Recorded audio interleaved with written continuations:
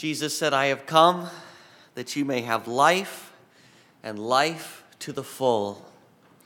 God created you for abundant life, and he longs for you to experience contentment, joy, rest, a life of creativity and generosity and fullness. But of course, abundant lives don't just happen, they have to be cultivated. We become who we are, for better or for worse, through our habits, through the things that we do over and over and over again. So what habits are shaping you? Throughout the centuries, Christians in many places have cultivated a rule of life. And in that context, the word rule means trellis. And this structure back here is a trellis. A trellis is a structure that trains a vine to grow upwards so that it can flourish and be fruitful. And a rule of life is a set of habits and boundaries and limits that we construct so that we too can flourish and bear fruit. So this winter we're examining our trellises. And hopefully we're beginning to replace some toxic, destructive habits with some healthy, life-giving habits. Every week since the series began, people of all ages have shared with me some changes that they're making, some habits they're re-examining. Young people removing apps from their phones and turning off notifications. Busy parents finding ways to carve out rest in their week. Intrepid volunteers re-examining their commitments and learning how to say no. A friend emailed me this past Monday to say that she had accidentally dropped her phone in the toilet Sunday night. It's one way to apply the sermon, I guess. Last week we said that attention is the beginning of devotion. One of the ways that we show someone that we love them is by giving them our sustained and undivided attention. Of course, the trouble is we live in an age of distraction that constantly trains us to shift our attention. The attention span of Americans has been shrinking for several decades now. Over the last 15 years, it's shrunk from 12 seconds to 8.5 seconds. And just for reference, a goldfish's attention span is 9 seconds. That's not a joke. That's real. This is not good. If you want to live a life of abundance, a life with God, a life in which we notice him and rest in him and delight in him throughout our day, if we want to love well, we need to be attentive. And we become attentive through silence and solitude by ruthlessly eliminating distractions. Focusing our attention is both an act of rebellion in our culture and an act of renewal because it leads to joy. We don't cultivate spiritual habits in order to make God love us. We cultivate spiritual habits in order to get in touch with a God who already loves us, so that his love becomes more and more real to us. Spiritual habits not only focus our attention, but they slow us down. And that's what I want to talk about today, this idea of a slow down spirituality. You know the difference between snacking and feasting. Eating on the run versus sitting down to savor a well-cooked meal. When we snack, we often do so mindlessly. Maybe you're watching a show and eating a bag of chips, and then suddenly you look down to find that the bag is empty. Where did they all go? You ate the chips, but did you enjoy the chips? Maybe for a little while at the beginning, but after a while it just became mindless background eating, a compulsion rather than a source of enjoyment.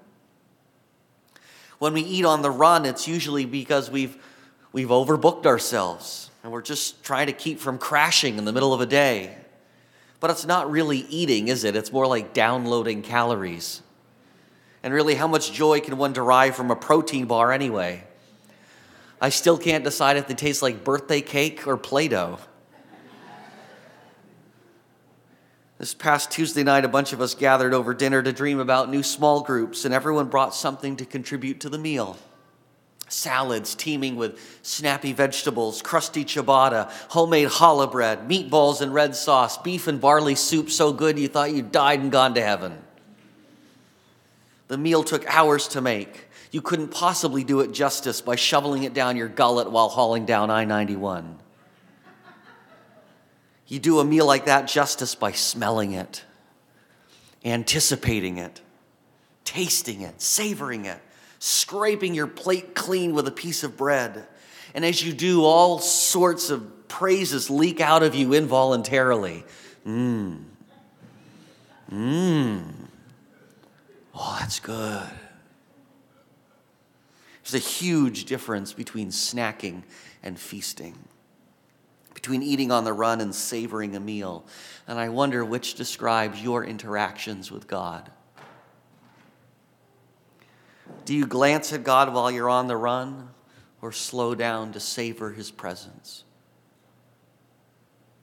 Do you snack on God's word or feast at his table? For the past few years, we've celebrated Thanksgiving with friends. As people gather, the cheese and crackers, the croissants and wine come out just to whet our appetites for the real feast.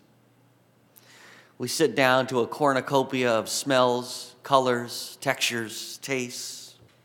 We linger long. After some digestion, we go for a walk.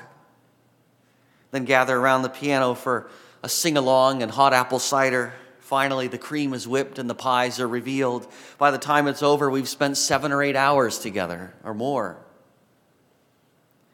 What would it say about our friendships if we scarfed down some turkey and mashed potatoes and then parted ways? It would make them feel cheap and disposable, like we were in each other's ways, like we were an impediment rather than a source of joy to one another. And I wonder how often we make God feel like an impediment,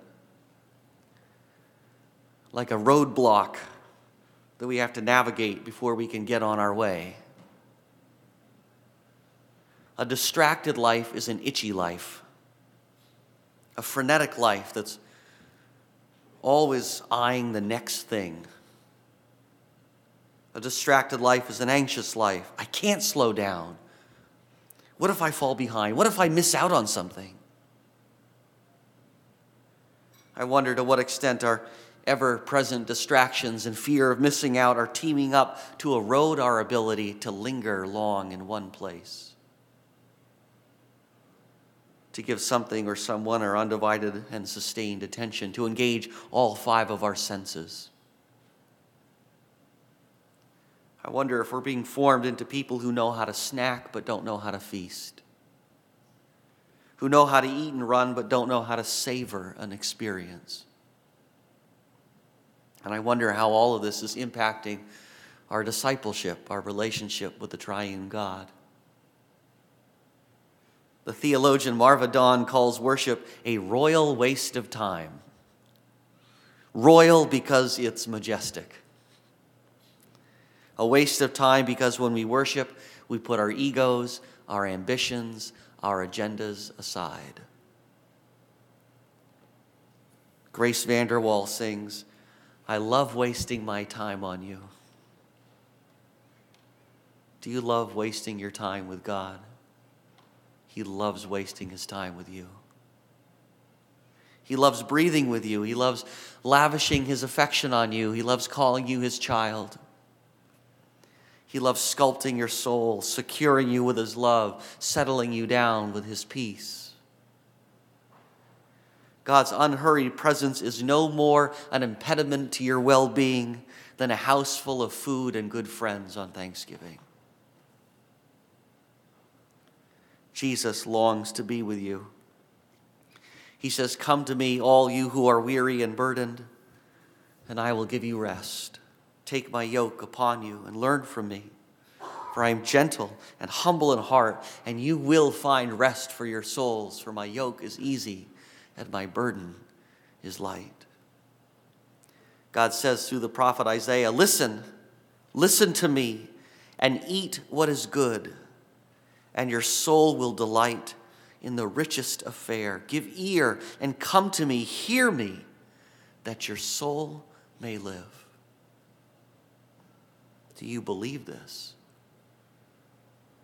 God is inviting us to renounce our drive-through spirituality and cultivate a slow-down spirituality. Today we're going to meditate on a psalm that invites us to savor God's glory in the world and in the Word. Psalm 19 says, "The heavens declare the glory of God. The skies proclaim the work of his hands. Day after day they pour forth speech. Night after night they reveal knowledge. They have no speech. They use no words. No sound is heard from them. Yet their voice goes out into all the earth, their words to the ends of the world." The heavens declare the glory of God. They reveal something of God's power and creativity and beauty and eternality. Encountering this revelation is profoundly life-giving because we were made for glory. This past July, we began to receive images from the Webb telescope.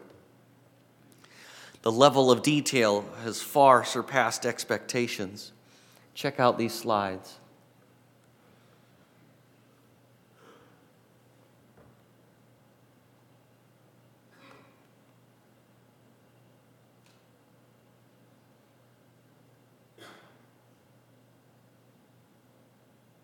I mean, these are just two-dimensional projections, and yet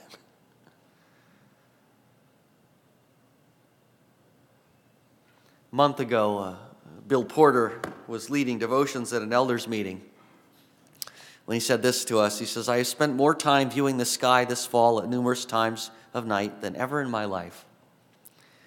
A great inner amazement and awe of the magnitude of God as the creator of the heavens and the earth was rekindled and expanded through my observations.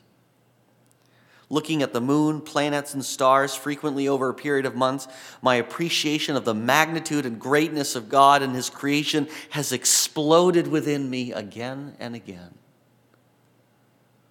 The heavens declare the glory of God."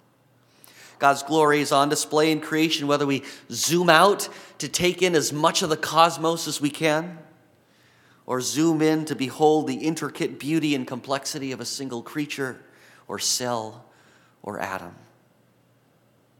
I love plants. One of my all-time favorites is lady's mantle. It has these soft, fuzzy, serrated leaves that are extremely hydrophobic, which means water tends to gather and pool on the leaves and just kind of hang out there hours after all of the dew has evaporated from the grass. Isn't that magical? Another favorite of mine is Astrantia. The individual flowers are only about an inch wide, and yet there's a universe within every bloom. One of the longest psalms, Psalm 104, is an explosion of praise to the God who creates and sustains the rich diversity of life on this planet and all of the complex systems that nurture it. Poets like Mary Oliver and Wendell Berry, who are so attentive, so attuned to the natural world, have a way of shaking us out of our slumber and awakening us to the reality of God's glory all around us. They invite us, as all good poets do, to slow down and notice. One of my favorite Mary Oliver poems is called Moths. I'll read part of it. She says, "There's a kind of white moth, I don't know what kind, that glimmers by mid-May in the forest just as the pink moccasin flowers are rising. If you notice anything, it leads you to notice more and more." I love Wendell Berry's poem, "The Peace of Wild Things." "When despair for the world grows in me, and I wake in the night at the least sound in fear of what my life and my children's lives will be, I go and lie down where the wood drake rests in the beauty of the water, and the great heron feeds. I come into the peace of wild things who do not tax their lives with forethought of grief. I come into the presence of still water, and I feel above me the day-blind stars waiting with their light. For a time I rest in the grace of the world and am free. The heavens declare the glory of God.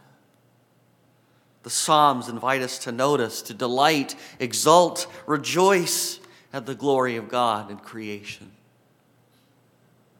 One of the ways that the modern world malforms us is by keeping us out of nature. Do you feel this? Most of us spend the vast majority of our time indoors, in man-made environments, buffered from the elements, oblivious to the sky above. From our climate-controlled dwellings, we erase time and space and de-incarnate ourselves through our devices, giving ourselves the illusion of control and power over this vast universe. This illusion makes us impatient and irritable whenever we bump up against people or things that we can't control. It makes us resentful of those who make demands on our time or energy or attention. Now contrast that with the awe and wonder we experience in nature when we see ourselves against the backdrop of an ocean or a wilderness or a cosmos that we cannot tame nor control. The author of Psalm 8 says, "When I consider your heavens, the work of your fingers, the moon and the stars which you have set in place, what is mankind that you are mindful of them? Human beings that you care for them." Nature begets awe and wonder, which in turn begets humility. Who am I that you're mindful of me? How is it that the author of the night sky knows my name? The wilderness cultivates not just awe, wonder, and humility, but also patience, resilience, gratitude, perspective. Whether you look up or look down, zoom in or zoom out, the physical world is teeming with abundance, with fecundity and functionality, breathtaking beauty, mind-blowing diversity, and intricate detail. It all declares the glory of God. It reminds us that we are creatures, small and dependent, part of a larger whole, and yet somehow known deeply and intimately by the Creator of it all. How often do you slow down to take notice? The psalmists and even our modern poets are inviting us to slow down, to put down our devices, to leave our man-made environments and immerse ourselves in a glory-saturated world at our doorstep. When was the last time you looked at the night sky? Or rolled over a log in the woods to see what was underneath? When was the last time you drew your hand through a ripened seed head or wandered off the trail to follow a scent or a sound to its source? When God placed Adam in the garden, he told him to name what he saw. A name begins a relationship. A name cultivates familiarity. It gives us a hook on which to hang our observations and experiences and collect them. How many of the birds and trees and wildflowers in your neighborhood can you name? How many constellations can you name? What creatures inhabit the ponds and streams near your home? What's in the soil beneath your feet? We are ensconced in glory. It's all waiting for you. Waiting for you to slow down, to take notice, to breathe it in, to savor it. Andy Crouch begins each day by going outside, no matter the weather, to remind himself that he is a creature. We don't have to know everything that's happening everywhere in the world. We don't have to know who said what, who tweeted about this or that, but we do need beauty. We do need transcendence. we do need to be reminded that the world does not revolve around us. That we are a speck on a speck on a speck in a universe we don't control. And yet somehow we are loved by the author of it all. How can you slow down this week to savor God's glory in creation?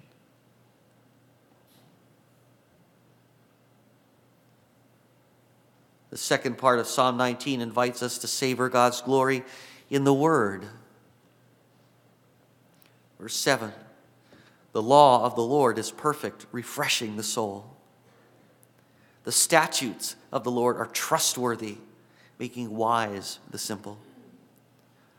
The precepts of the Lord are right, giving joy to the heart.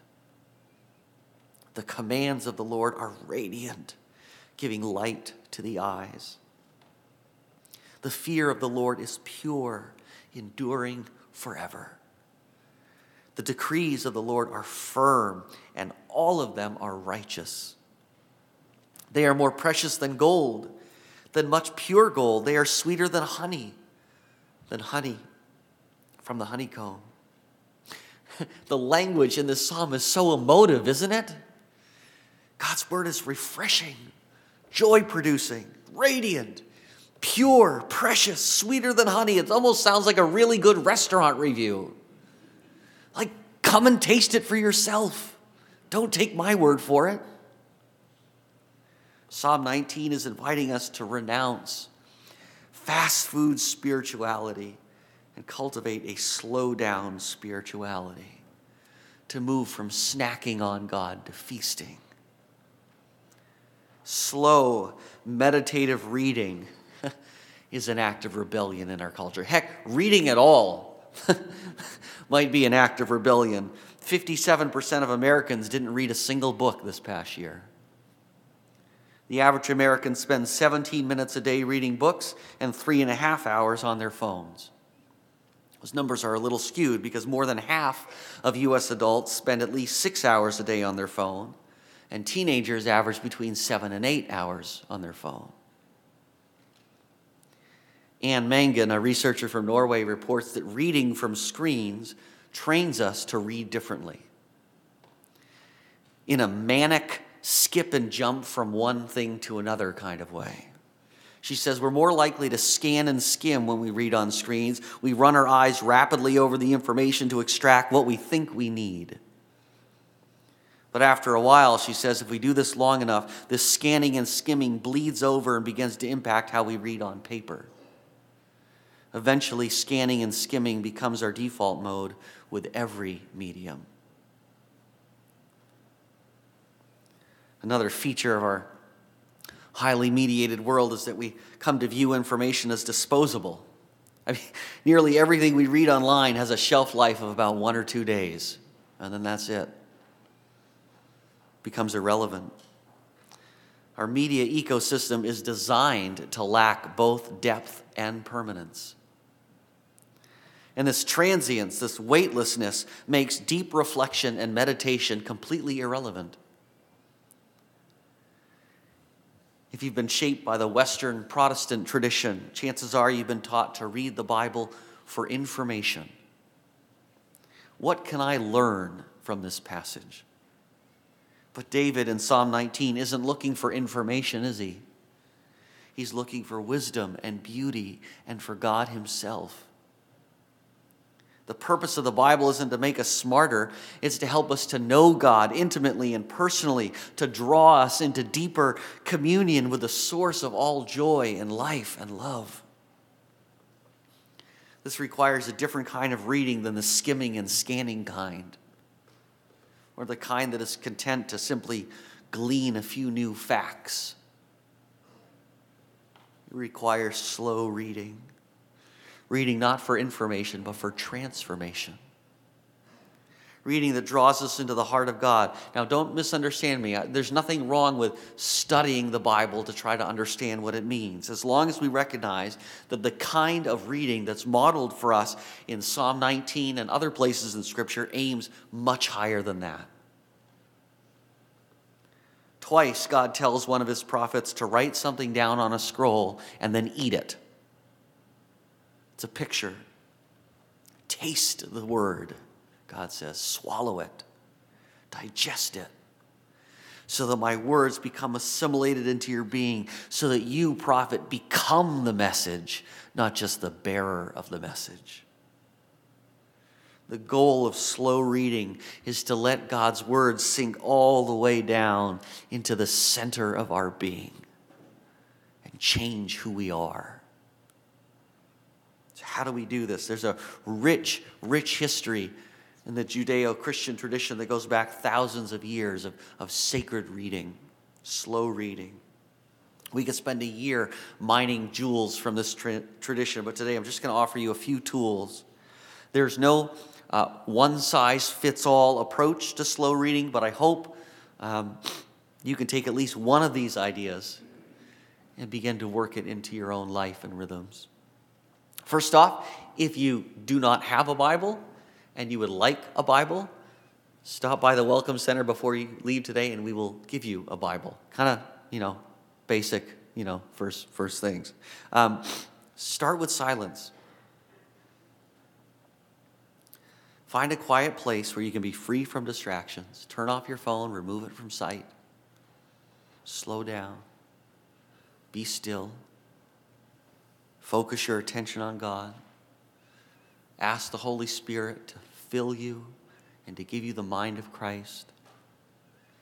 If you're just beginning to read the Bible, I highly recommend starting with one of the 4 Gospels, Matthew, Mark, Luke, John. These are people who did the work. They either spent time with Jesus or they investigated, talked with eyewitnesses, recorded things that Jesus said and did. This is a great place to start because in many ways Jesus is the key to understanding everything else in the Bible. Choose a short passage of Scripture. For instance, one psalm. The text between 2 headings. Most Bibles will have headings introducing a new scene or a new theme. A single paragraph in one of the letters in the New Testament. Reading long passages or entire books is great if the goal is to kind of see the big picture and how all the parts fit together. But if the goal is to deepen your communion with God, then a short passage is best. Read the passage slowly 2 or 3 times. I would encourage you, if you're not going to drive people around you nuts, to read it out loud. You will engage more of your being if you read the text out loud. You might even read in 2 or 3 different translations. But the goal is to slow down and let the word steep in you. You might take out a journal and make 2 lists. What does this passage clearly reveal about God? What does this passage clearly reveal about me or about humanity in general? Next, meditate on the passage. Now, the word meditate can be intimidating and misleading. Misleading because some forms of meditation encourage you to try to empty your mind of all thought. That's not Christian meditation.